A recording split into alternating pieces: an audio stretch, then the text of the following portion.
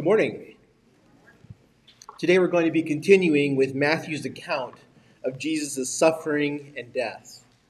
Last week we looked at Judas's remorse and the torture of Jesus at the hands of the Roman government soldiers. And today we'll be picking that up in Matthew chapter 7, verse 32, and we'll be studying the rest of the chapter as we see Jesus going to Golgotha to die and then be buried. You can go ahead and open up your Bibles there, and we'll read that passage in a minute. Kids, if you have a Bible that we've given you, you can turn to page 834, and you'll look for the little number 32. That's where we'll begin reading in a minute. Before we read the passage, I want to tell you about a couple of stories I heard on a podcast called Cautionary Tales. One of the recent episodes of this podcast was devoted to the idea that the height of stupidity is to be too stupid to know how stupid you are. The host told two stories to illustrate his point. One story was of a bank robber named MacArthur Wheeler, who was convinced that coating his face in lemon juice would make him invisible to security cameras. When the detectives came to arrest him, he kept saying, "But I wore the lemon juice. I wore the lemon juice." The other was a much more tragic story about three men who hijacked an Ethiopian Airlines flight that was en route from Addis Ababa, Ethiopia to Nairobi, Kenya. The hijackers insisted that the pilot take them to Australia, and they wouldn't listen to his pleas that there wasn't enough fuel on board to make the trip. They ended up dying in a crash landing off the coast of Africa as the engines ran out of fuel. The kind of ignorance on display in these stories is hard for us to believe. And in the case of this hijacked airplane, it cost the lives of 123 people. But as the podcaster noted, this kind of ignorance is all too common. And I think it's especially relevant to our spiritual ignorance. The natural state of people is that we put way too much confidence in our own understandings of our spiritual lives. When it comes to our sin, we're all like the robber with lemon juice on his face. We assume that we're getting away with things, that no one knows the wrong things we're doing. Like the hijackers, we assume we know where we need to go and how to get there. And like them, we are tragically wrong. We see this tragic kind of ignorance on display here in our passage, as Roman and Jewish leaders and even two men being crucified mocked the crucified Jesus. So let's go ahead and read this passage, beginning in verse 32 of Matthew chapter 27. Listen to God's word. As they went out, they found a man of Cyrene, Simon by name. They compelled this man to carry his cross. And when they came to a place called Golgotha, which means place of a skull, they offered him wine to drink mixed with gall. But when he tasted it, he would not drink it. And when they had crucified him, they divided his garments among them by casting lots. Then they sat down and kept watch over him there. And over his head they put the charge against him, which read, "This is Jesus, the King of the Jews." Then two robbers were crucified with him, one on the right hand and one on the left. And those who passed by derided him, wagging their heads and saying, "You who would destroy the temple and rebuild it in 3 days, save yourself. If you are the Son of God, come down from the cross." So also the chief priests with the scribes and elders mocked him, saying, "He saved others. He cannot save himself. He is the King of Israel. Let him come down now from the cross, and we will believe in him. He trusts in God. Let God deliver him now, if he desires him. For he said, 'I am the Son of God.'" And the robbers who were crucified with him also reviled him in the same way. Now from the 6th hour there was darkness over all the land until the 9th hour. And about the 9th hour, Jesus cried out with a loud voice, saying, "Eli, Eli, lema sabachthani?" That is, my God, why have you forsaken me?" And some of the bystanders, hearing it, said, "This man is calling Elijah." And one of them at once ran and took a sponge, filled it with sour wine, and put it on a reed and gave it to him to drink. But the others said, "Wait, let us see whether Elijah will come to save him." And Jesus cried out again with a loud voice and yielded up his spirit. And behold, the curtain of the temple was torn in two from top to bottom, and the earth shook, and the rocks were split. The tombs were opened, and many bodies of the saints who had fallen asleep were raised. And coming out of the tombs after his resurrection, they went into the holy city and appeared to many. When the centurion and those who were with him, keeping watch over Jesus, saw the earthquake and what took place, they were filled with awe and said, "Truly, this was the Son of God." There were also many women there looking on from a distance who had followed Jesus from Galilee, ministering to him, among whom were Mary Magdalene and Mary the mother of James and Joseph and the mother of the sons of Zebedee. When it was evening, there came a rich man from Arimathea named Joseph, who also was a disciple of Jesus. He went to Pilate and asked for the body of Jesus. Then Pilate ordered it to be given to him. And Joseph took the body and wrapped it in a clean linen shroud and laid it in his own new tomb, which he had cut in the rock. And he rolled a great stone to the entrance of the tomb and went away. Mary Magdalene and the other women were there, sitting opposite the tomb.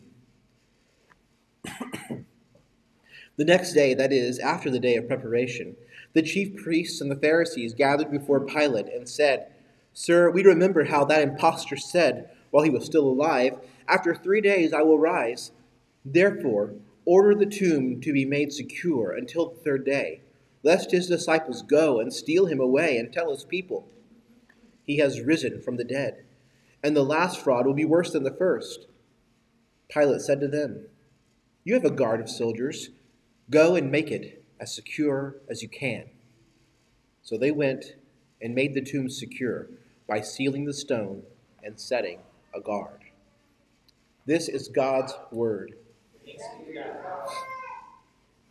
This morning, as we look at this text, we're going to look at it under two main headings and then ask a question at the end. So the two headings will be, Christ was despised in death. That's first. Christ was despised in death. Second, Christ was faithful in death. Christ was faithful in death. And then finally, we'll ask the question, what does the death of Christ bring out in you? What does the death of Christ bring out in you?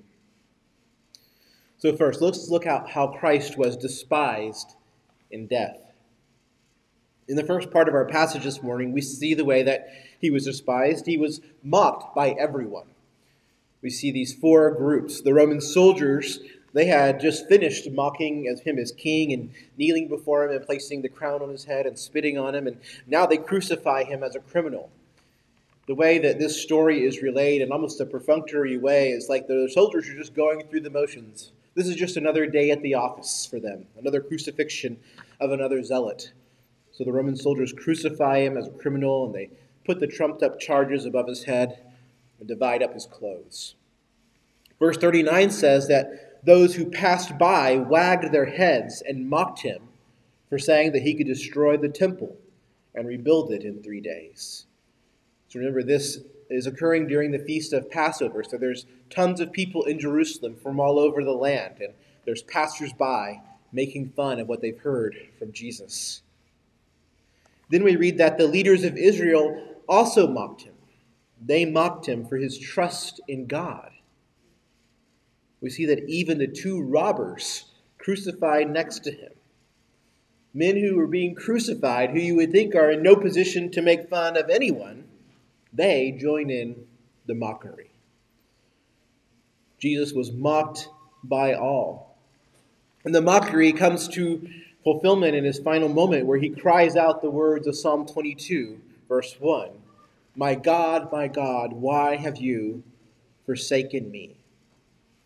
But these who looked on seemed to have no idea what he was saying. Commentators speculate maybe he was not able to speak clearly because he was in such agony, or maybe because he spoke in Aramaic many didn't understand.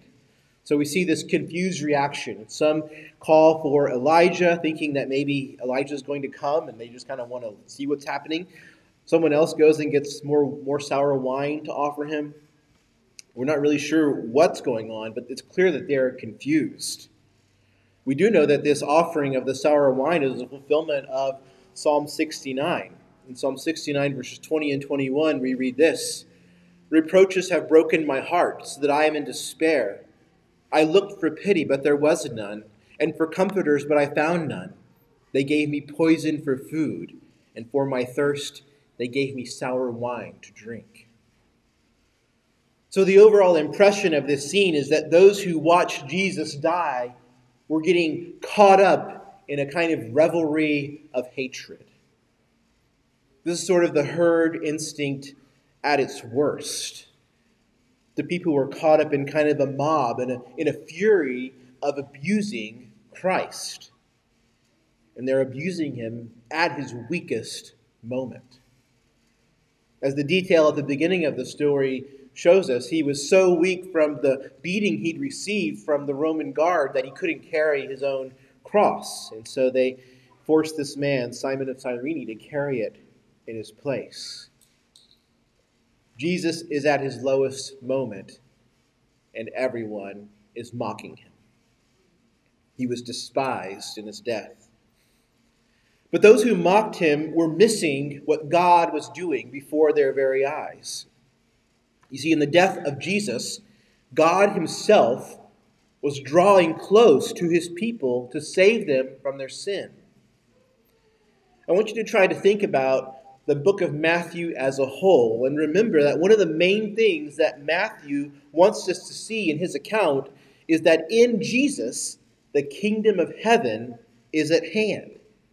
Jesus came to preach the gospel of the kingdom, the good news that the kingdom of heaven has come in his person.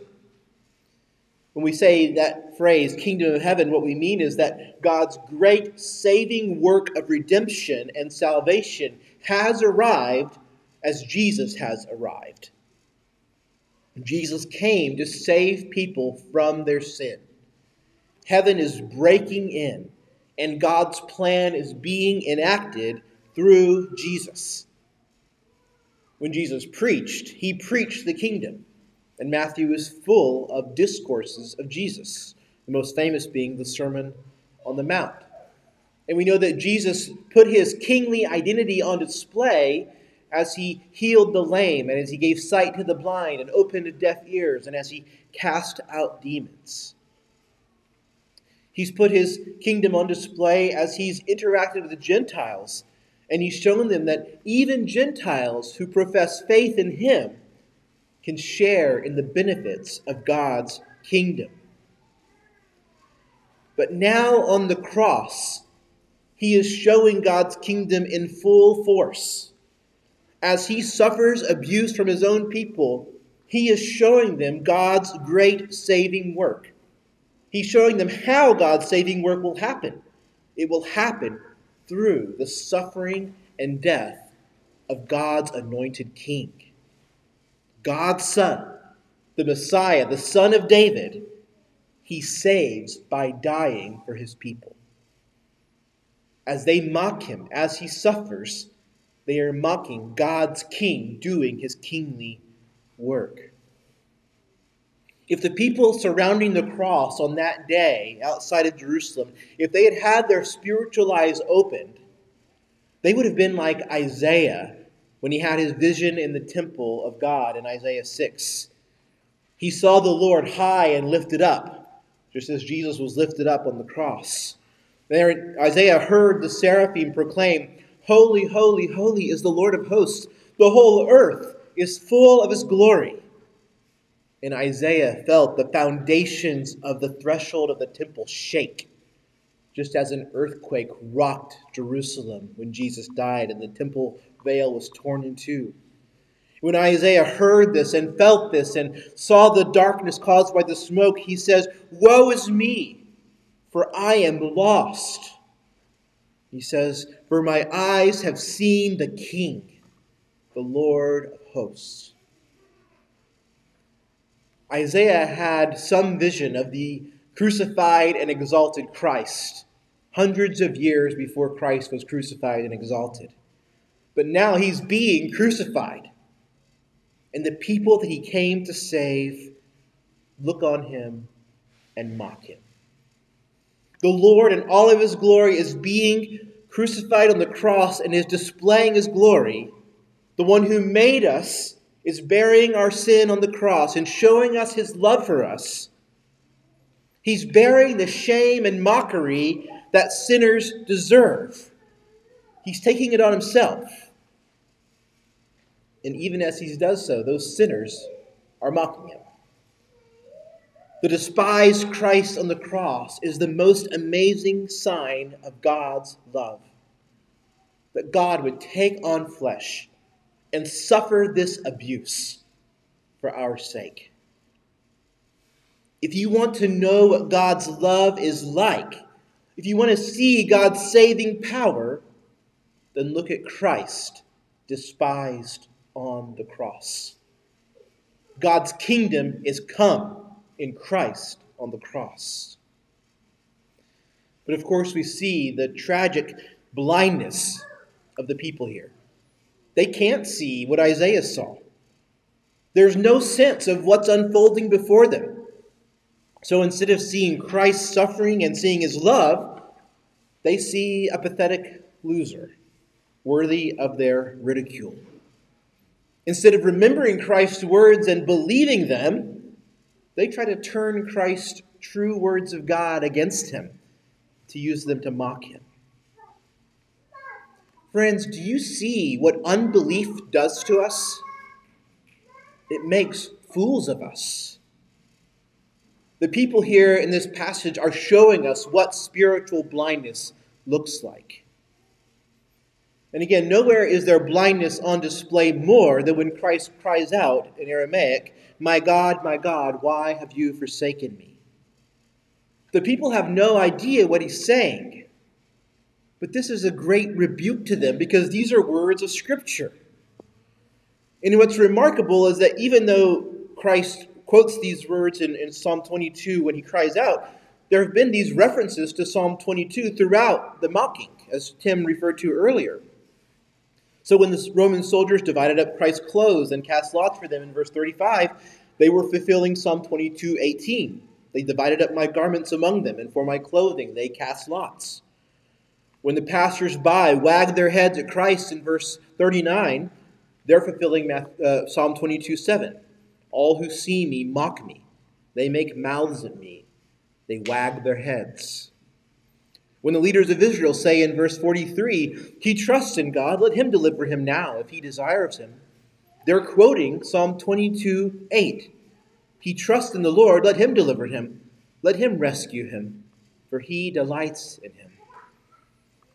They, unknowingly, I guess, put the words of the mockers in their own mouths. And so Christ's cry of Psalm 22 verse 1 is a bit like the rooster crowing after Peter's third denial of Christ. It should have pierced the Jews who were watching on to the heart.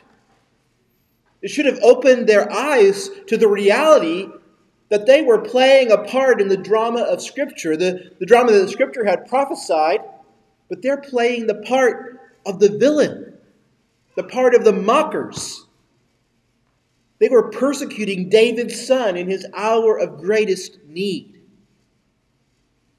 Jesus' call was a cry that should have opened their eyes to see their sin, quoting their own precious Scriptures. But look how confused they are.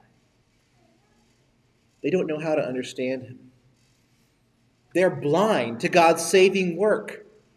And so they despise God's Son and God's love. They're so completely lost in their sin that they can't see the glory of the Lord as he hangs before them on the cross, pouring himself out in love. Friends, I hope you know the same can be true of us. Spiritual blindness leads us to despise the cross of Christ. It leads us to despise Christ on his cross. Christ died on a cross, a shameful death to pay for sin. As you consider that, do you see Christ's love? Do you have ears to hear God's indictment of your sin? When God's word identifies your sin, the way Christ identified the sin of his brother Israelites in Psalm 22:1, do you stop and listen? Or do you go on with your own agenda? You despise the dying Christ. Now that word despise sounds so strong that I'm sure none of us would apply it to ourselves. None of us think we despise Christ on his cross. But I hope you know this. You don't have to outwardly mock Jesus on the cross to despise his death. We despise the death of Christ when we don't repent of our sins and trust in his death to save us. We despise the death of Christ when we don't see his love for us and take joy in it. We despise the death of Christ anytime we don't rely on his saving work for us. The people who crucified Christ, remember, they had religious justification for what they were doing. They saw Christ as a blasphemer, an enemy of God. They felt they were right, in some sense, to do what they were doing. You see, it's possible to be very religious and outwardly pious, good-looking, and yet despise the dying Christ. God shows his love toward us in that while we were still sinners, Christ died for us. Do you see Christ's love on the cross? Are you taking hold of it by faith? Is it your hope and joy? Are you attracted to the dying Christ because he's your only hope for salvation? Or do you despise the dying Christ? We see Christ here was despised in his death. And yet, even as he was despised, Christ was faithful in his death. That's our second point this morning, our second heading. Christ was faithful in his death. I want to return to Psalm 22 to see Christ's faithfulness. I think it's normal to hear Christ's question, my God, why have you forsaken me? And to think that the main point is Christ's sense of abandonment. So we read this question, or we hear it, and we think that this question of Jesus from the cross, it mainly reveals the extremity of his spiritual and psychological and emotional and physical suffering. Now, I do think it reveals those things, but I think we need to see this quotation in the whole of the psalm. So I'm so glad we read it earlier, because I think it helps us see Christ's faithfulness in his crucifixion. Another reason we can say this is because this passage of Scripture, Matthew 27, it does allude to the whole psalm. It's not just alluding to this first line, so it's right that we should take the whole psalm into account. And when we do that, we see that it is a psalm of lament, but it's also a prayer of faith. It's a prayer of faith from someone who's come to the very end of themselves and who realizes they have no earthly or human source of hope, and their only hope is in God. This is what we see in Christ. Even as he suffers the evil of crucifixion and mockery from his brothers, and his hope is in God. I just want to review a couple of verses that we read earlier. First, let's start with verse 8, which, when the religious leaders say to Jesus, he trusts in the Lord. Let him deliver him. Let him rescue him, for he delights in him. After that verse in the psalm, the psalmist replies, yet you are he who took me from the womb. You made me trust you at my mother's breast. On you was I cast from my birth, and from my mother's womb you have been my God. Be not far from me, for trouble is near, and there is none to help. So again, even as he feels forsaken, even as he hears these people mock him as one who trusts in God, he prays that God would be near him. And he confesses, there's no one here that's going to help me. He knows that he must turn to God as his only hope. Now listen to verses 18 through 20 from the psalm, where we read about the people dividing up his garments. They divide my garments among them, and for my clothing they cast lots. But you, O Lord, do not be far off.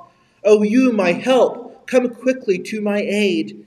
Deliver my soul from the sword, my precious life from the power of the dog. I never had noticed that phrase, the power of the dog, before, until I read a novel that was called The Power of the Dog. It had nothing to do with this psalm, but they took the name from this psalm. Jesus is faced with the power of death. These evildoers surround him, and he pleads to God to be near him, not to be far away. Even as his clothes are divided up and the evildoers surround him, he prays for God's nearness. So it kind of leaves us wondering, what's going to happen? Is God near to the sufferer, or has God completely forsaken him? Well, let's look how the psalmist starts to wind up in verses 23 through 26. He says, I will tell of your name to my brothers. In the midst of the congregation, I will praise you. You who fear the Lord, praise him. All you offspring of Jacob, glorify him. And stand in awe of him, all you offspring of Israel. For he has not despised or abhorred the affliction of the afflicted. And he has not hidden his face from him, but has heard when he cried to him. From you comes my praise in the congregation. My vows I will perform before those who fear him. The afflicted shall eat and be satisfied. Those who seek him shall praise the Lord. May your hearts live forever. Despite all that he is suffering, the psalmist believes that he will live to tell the tale of God's mercy and salvation to his brothers. He directs his brothers to look to God and be in awe of God, because God hears the affliction of the afflicted. He believes, he professes his faith that God has heard him when he cried out. Those who looked on Christ offered him sour wine to drink, but Christ professes the afflicted shall eat and be satisfied. Jesus' cry of Psalm 22 then can't mean that in the end, Jesus gives up hope on the Father. We know that Christ doesn't give up hope. He suffered perfectly. And this psalm actually reveals that the complete opposite is true. In his dying, Christ professes faith with the words of the psalm. Christ was faithful to the end. To the end, even as he endured the wrath of God and suffered the scorn of sinners, he was perfectly faithful. He perfectly trusted that God would deliver him. We know that he would not be spared death. He knew that he would not be spared death, but he knew that death would not have the final word. In the words of the psalm, he would be delivered from death, but after undergoing it. Brothers and sisters, isn't it beautiful to look on the faithfulness of Jesus? He was perfect in faith, even as he suffered this excruciating torture. And we see how the psalmist ends, and his last prophecy comes true. Posterity shall serve him. It shall be told of the Lord to the coming generation. They shall come and proclaim his righteousness to a people yet unborn, that he has done it. Hasn't this come true for us? His righteousness has been proclaimed to us. He has done it. It is finished. And we, his posterity, serve him. We have the privilege of serving him. And now we have the privilege of doing what was done to us. Christ's righteousness was preached to us. Now we get to preach it to those yet unborn. He has done it. It's our privilege to proclaim the faithfulness of Christ. We have the privilege of telling this to our neighbors. We can say to them, here is hope for your troubled soul. Look to the faithful Christ who died on the cross for sin, yet without sin. At the hour of Christ's death, Matthew records this collection of amazing and really bewildering events. He says, "Behold, the curtain of the temple was torn in two from top to bottom. No man could have torn this in two. The earth shook. The rocks were split.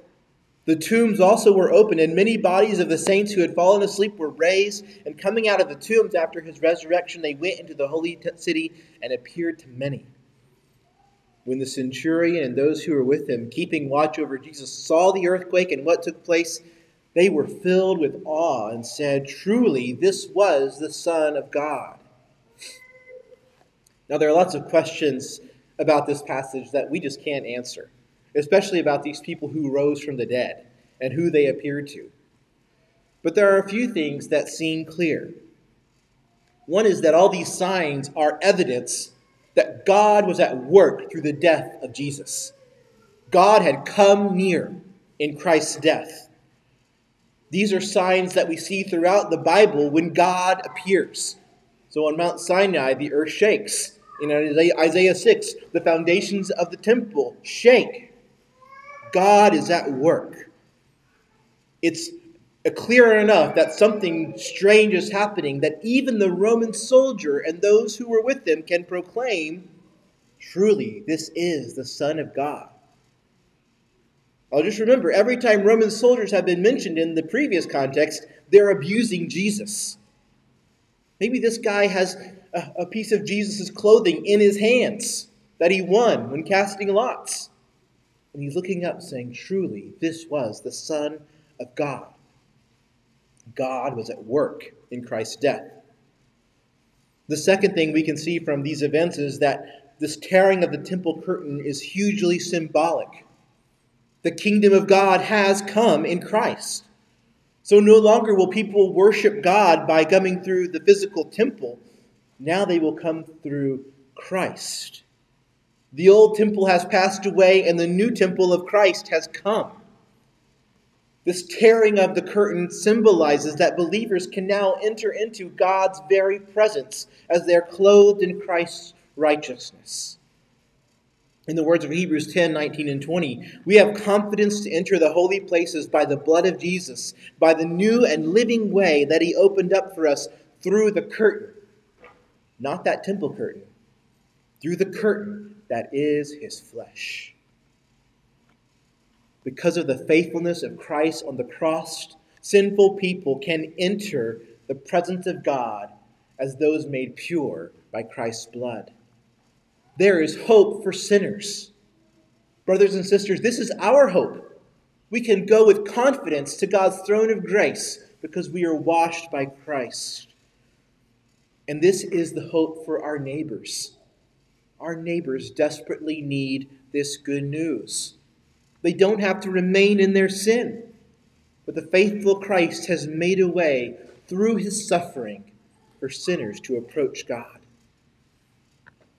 And in this strange thing of the opening of the tombs, we see the reality of what Paul proclaimed, that the resurrected Jesus is the first fruits of those who have died in faith.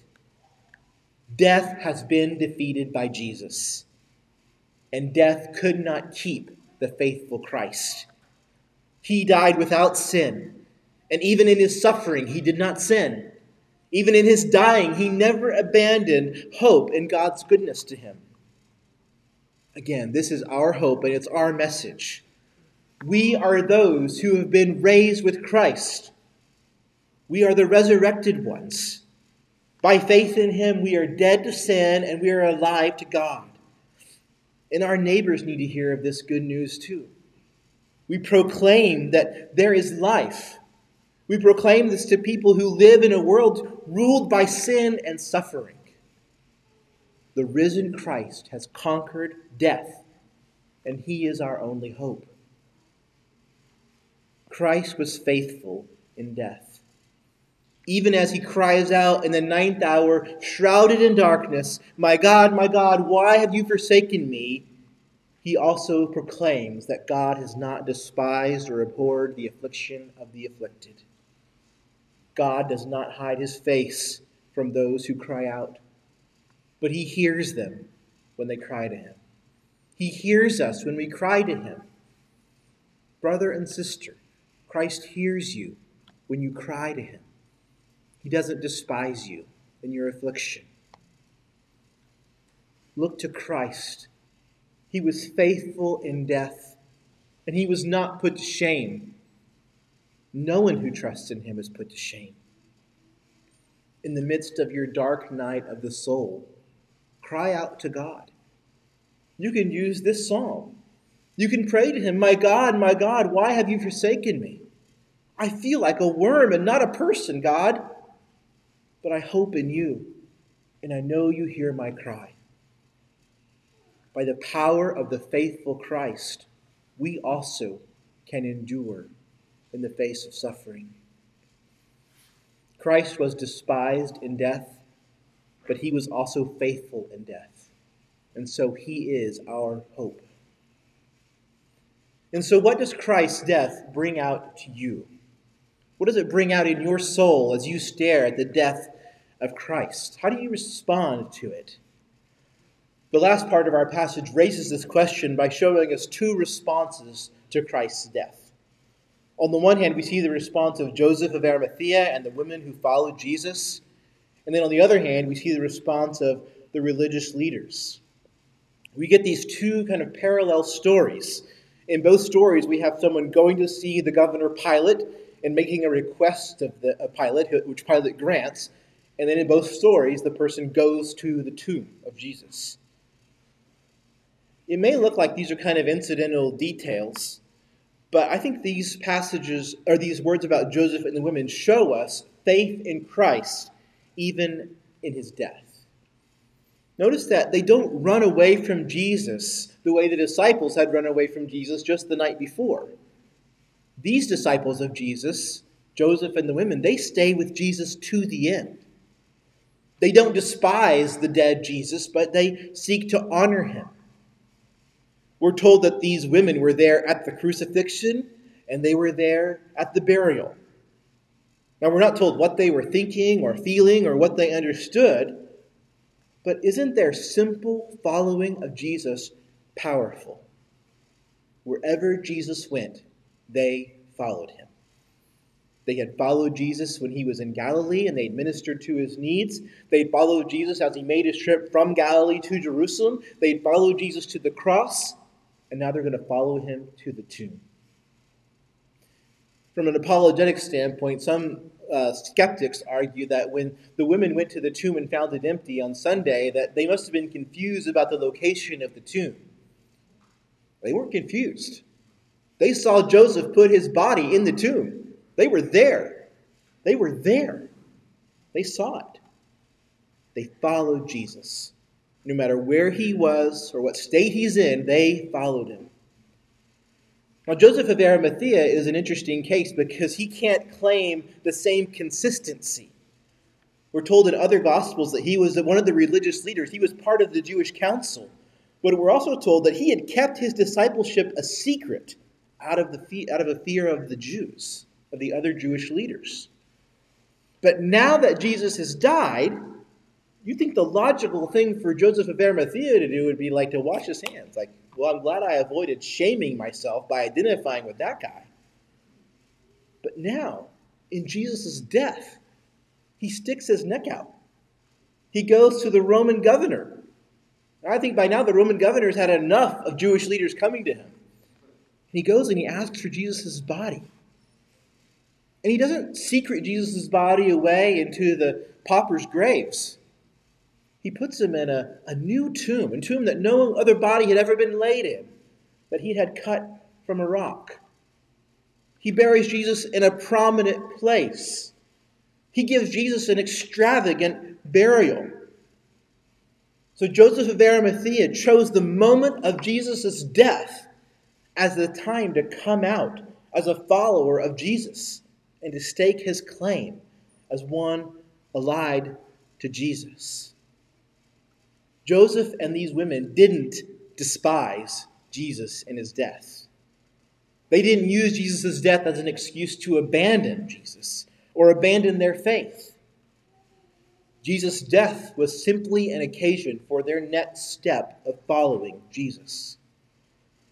Now, it's going further than the text goes to say that we know for sure they buried Jesus in the hope of his resurrection on Sunday. But given the public shame attached to Jesus, crucified as a thief, what explanation can you give for why they attended so carefully to the burial of Jesus? They continued trusting in him and following him. Whatever the case with Joseph and the women, we know now that the death of Jesus is not a reason to abandon him. The burial of Jesus was a step in God's plan to save. As we just confessed with the Heidelberg Catechism, it proves that he was really dead. He suffered real death.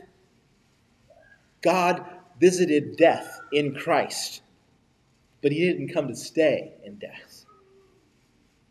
Do you trust in Jesus' death?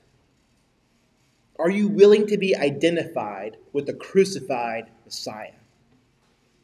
And by that I mean, are you willing to say, I am a sinner and I deserve death, but I'm trusting in what Jesus did.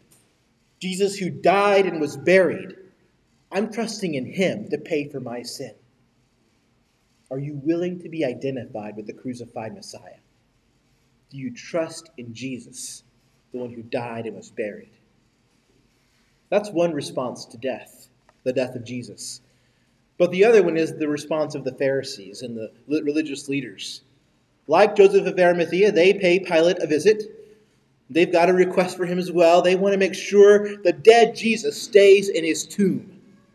And so they ask for his permission to set a guard over it. Now these are extreme measures. They seal the stone, a large stone, and then they set a watch over it, at least until the end of Sunday. They say that they're worried about grave robbers, that the disciples will come in and they'll steal the body and fake a resurrection. But you do have to wonder if they're worried about more than this. I mean, they've seen the darkness descend over Jerusalem for 3 hours. They felt the earth shake. By now, they must have known what happened to that curtain in the temple. Maybe they're a little nervous. It strikes me as funny that if they really believed that resurrection was possible, did they think that the sealed stone would keep him in there? That the Roman guard would be able to kill him again? But they come to Jesus, haunted by his prediction of resurrection, continuing to hurl accusations against him. It wasn't enough to mock him when he was alive on the cross. They're still calling him an imposter. And Pilate grants their request. Go and make it as secure as you can. And they did. They made that tomb as secure as they could. And it wasn't very secure. Now, these men had a vested interest in making sure that Jesus didn't rise from the dead or even appear to rise from the dead. I wonder if you feel that way. You know, a dead Jesus is really no threat to anyone. If Jesus is still dead, then nothing that we're doing here has any meaning. Nothing that the scriptures or Christians say about him has any real significance. But if Jesus is alive, that's a much different story. If Jesus is alive, then he really was who he said he was. The righteous Son of God who had no sin of his own and died in the place of sinners. If Jesus is alive, then he is ruling and reigning. And you will face him. And you must deal with the way you've treated his death and resurrection. So what does Christ's death bring out of you? Christ calls us to die with him. Well, this doesn't mean we have to physically die, but that we have to see how our sin needs to be put to death. And we have to see that our sin can only be put to death when it is nailed to the cross, when we trust in Christ's death to pay for it. We need to see that we must be buried with Christ, and that we need the resurrection life that only Jesus can give. We die and live with Christ by repenting of our sin and trusting in him, and trusting in his work, in his death, in his burial, in his resurrection? Are you willing, like Joseph and the women, to trust in Christ crucified for sin? Or are you offended by Christ crucified? The crucified Christ calls you to come face to face with your sin, to see that it deserves judgment from God. The crucifixion of Christ paints a picture of the hell that your sin deserves. Are you willing to hear that from Christ? Are you willing to hear what God is saying to you through Jesus crucified and buried? Or are you like the religious leaders of Israel, who had a vested interest in suppressing the truth about the resurrection and ignoring the truth about the resurrection of Christ from the dead? Christ was raised, and his resurrection proves his righteousness. He is the Son of God. He's the King who rules over you and me. And you will face him. And so will you face him with joy as one who believes? When you see him, will you rejoice because you will be like him when you see him as he is? Or will you face him as a terrible judge? Will you face the one that you tried to ignore and whose death you despised? Jesus was despised in death, yet he was perfectly faithful in death. What does Jesus' death bring out in you? Let's pray.